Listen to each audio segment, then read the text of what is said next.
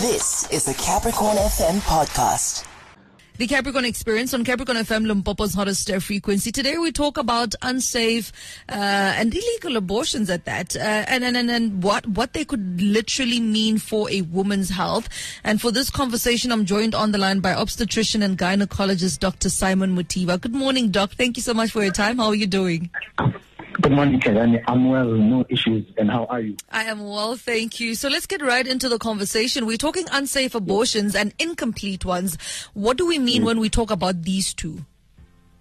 Okay, so when you talk about unsafe abortion, the term abortion has got some sort of a stigma attached to it. Yeah. So we as medical professionals, we refer to as septic miscarriage or septic termination of pregnancy. Okay.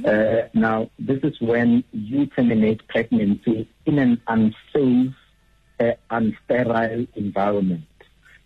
So if you ask me what is unsafe, unsterile environment, this would be outside any health facility that is created for termination of pregnancy. So backstreet, what is called backstreet abortion, right?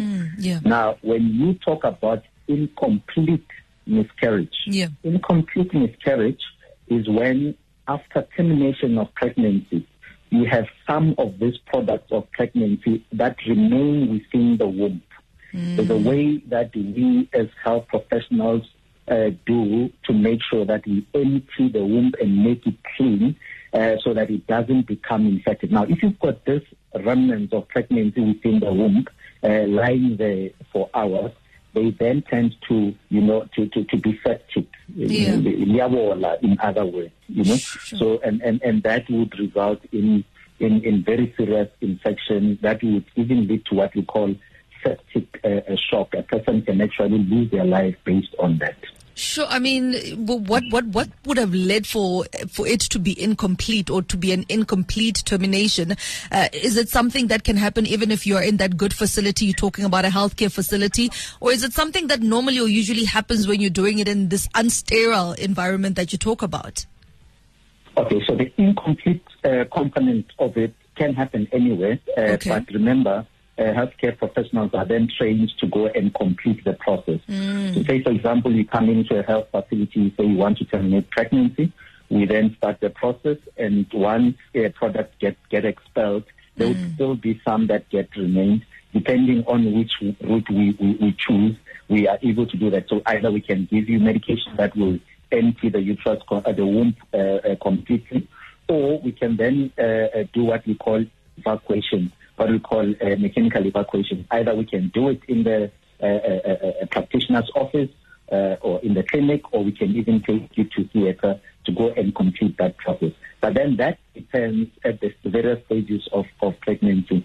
And there's a lot that goes into that and the implications thereafter with regard to, for example, future fertility.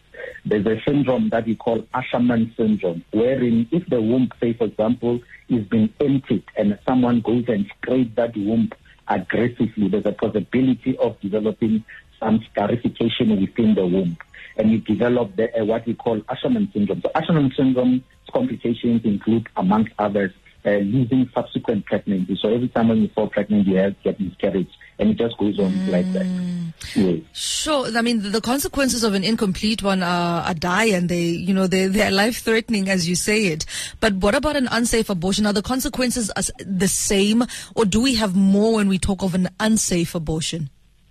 Okay, so it's something that is very close to my heart, and it touches me because I've seen the worst where women lose their life, in particular young ones who are scared to go to healthcare facilities. Then they go to places, and do backstreet abortions.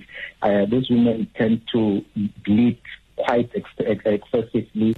Some of them, they would become very septic. And by the time they come to you as a healthcare worker, they are already in a very, very critical condition. Some are in shock and they lose their life.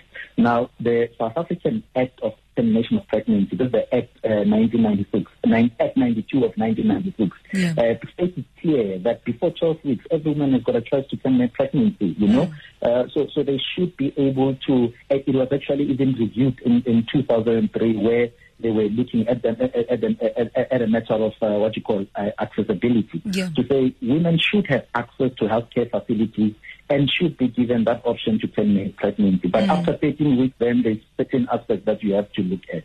I always say do not take risk and go terminate pregnancy after 20 weeks with, there you are just asking Morunga Gabriele to come and, discuss with you and probably take you to eternal life, So it's always important when dealing with such issues to consult with healthcare workers. And what I also say to healthcare workers is that whenever any person that comes and they want to terminate pregnancy, you should always give them an ear and you should always give them access to facilities without any form of prejudice. And that way you will save the young lives that we continuously lose because of backstreet abortion, this septic abortions that are being done. Sure. I know we didn't mean to talk about this, but I just want to find out, for women who have had an abortion or even maybe still will have an abortion, what are some of the symptoms they can look forward to, or rather that would tell them that something is not right after having an abortion, so that some of the pregnancy pieces are still left inside. What are some of the symptoms my body would be trying to tell me that something is not right? Yeah, so signs like bleeding, for example, symptoms like persistent bleeding, persistent low abdominal pains, feeling weak, and being pale. When you look at yourself, you see that you have lost a lot of blood. You're always feeling dizzy, always feeling tired, and you've got this foul, smelly discharge that is coming through. You can't then sit back and say, I'm scared to go to a healthcare facility. Some is even sick. Our traditional interventions and stuff like that. But then by the time they get to you, systems have failed. So what happens with septic abortion, Hlekani, is that it goes to an extent of destroying every organ in your body. It shuts down your kidneys, right? It shuts down your heart, shuts down your lungs, it shuts down your brain. It's quite severe, and it's something that by all means necessary, you will always discourage anyone to go and do it in an unsafe environment.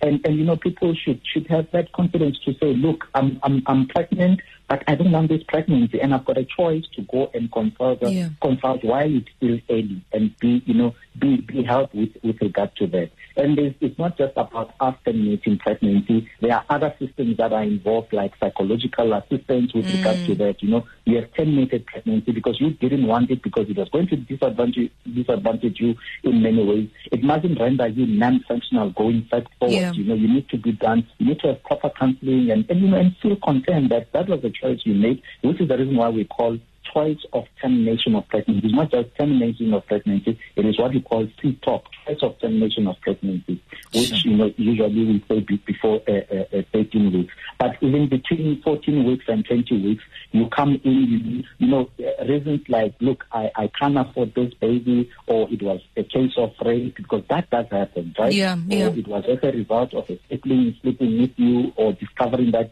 you fell pregnant by your cousin or something like that, you don't want that pregnancy. So all these things we sit down and we discuss and we look at all the possibilities that are there, and where we have to terminate, then we say it has to be terminated. But at the end of the day, it has to be something that suits the mother, Sure, Doc.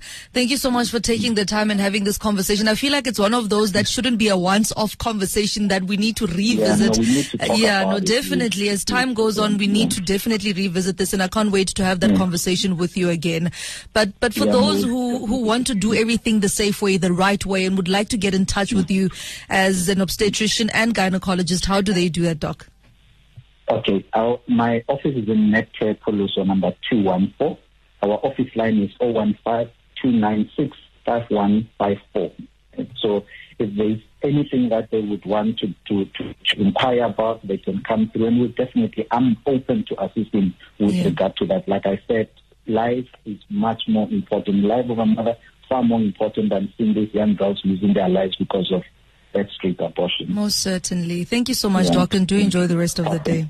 Okay. Thanks a lot. Sure. there's something about when somebody's passionate about a particular issue that they speak about, and you hear it with the doctor when he's talking to us. And I think it's because he's seen the worst of the worst, especially because it's young women who would find themselves mostly in the situation where they do backdoor abortions or unsafe abortions that have to ultimately lose their lives because it was not the right place and it was not the right person. It was not the right procedure at the right time for them, because they were too scared to go to a healthcare facility, to go to somebody who is a professional, who's trained and educated in this particular field. It really, really is sad. I mean, we've had a conversation on this show, some years back, maybe even last year, just about how we view abortion, whether you are for it, whether you're against it. And one thing I can tell you right now is that conversation left us divided. There were those who were for it. There were those who were not against it. They just, you do what you do. And there were those who said, listen, I literally am against it 100%. But that is not the issue. The issue is that it will happen because it happens for different reasons. And because we as women have the right to choose whether to keep or not to keep the pregnancy. It's that simple. That was a Capricorn FM podcast. For more podcasts, visit capricornfm.co.za.